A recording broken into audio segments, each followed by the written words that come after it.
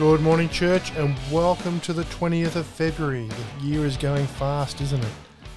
What a great time we've been having at church. I hope everyone's enjoying the daily devotions. I know I'm certainly enjoying preparing them and getting them out for everyone. So why don't we share them with a friend so they can join us as we seek the Lord together? Today's message is changing directions.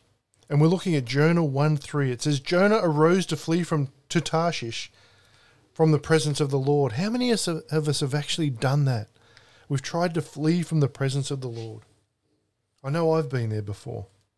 And nothing is more terrifying than seeing a car racing toward us, going the wrong way on the freeway, or even just on a normal residential street. At that moment, many lives are in danger, aren't they? And there's so many people. I read a figure that over 1,700 people die a year in the United States from crashes caused by drivers going the wrong way on a highway. Statistics indicate that 2/3 of those wrong way drivers are drunk. Others take the wrong ramp onto the highway, and maybe some are just getting away from the police. It's always dangerous to go the wrong way. It didn't work out very well for Jonah, did it? And it won't work out for us either.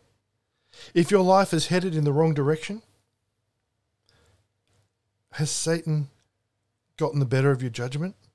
These are some questions that we need to ask ourselves. Is our life going in the wrong direction? Has Satan got hold of us? Do we need to make some changes? Don't be like the man who said he was making a 360-degree change. Turn exactly 180 degrees. Repent of any and all sin. Rededicate yourself to Jesus Christ in body and mind and soul.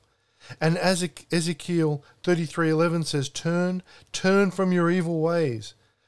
For why should you die, O house of Israel? Let the Lord help you get out of that wrong lane today. Repentance is one of the most positive words in any language. It tells us we can change direction, and it assures us that God will help us improve. Let me encourage you. If you have sin in your life, it's okay to repent, and you should repent. And let me also encourage you, as I do every time we meet, to be diligent with your Bible study time, because God has so much more for us than we can get from just going to church once or twice a week and hearing someone else talk about the Word. When you spend time with God, your life will change in amazing ways, because God is a Redeemer. There's nothing that's too hard for Him, and He can make you whole, spirit, soul, and body. And you're important to God, but you're also important to us at the Refinery. So when it comes to prayer, we believe that God wants to meet your needs and reveal His promises directly to you.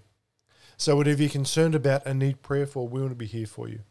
Even if you just want to say hi, you can contact us on www.refinerylife.org or via any of our social media channels.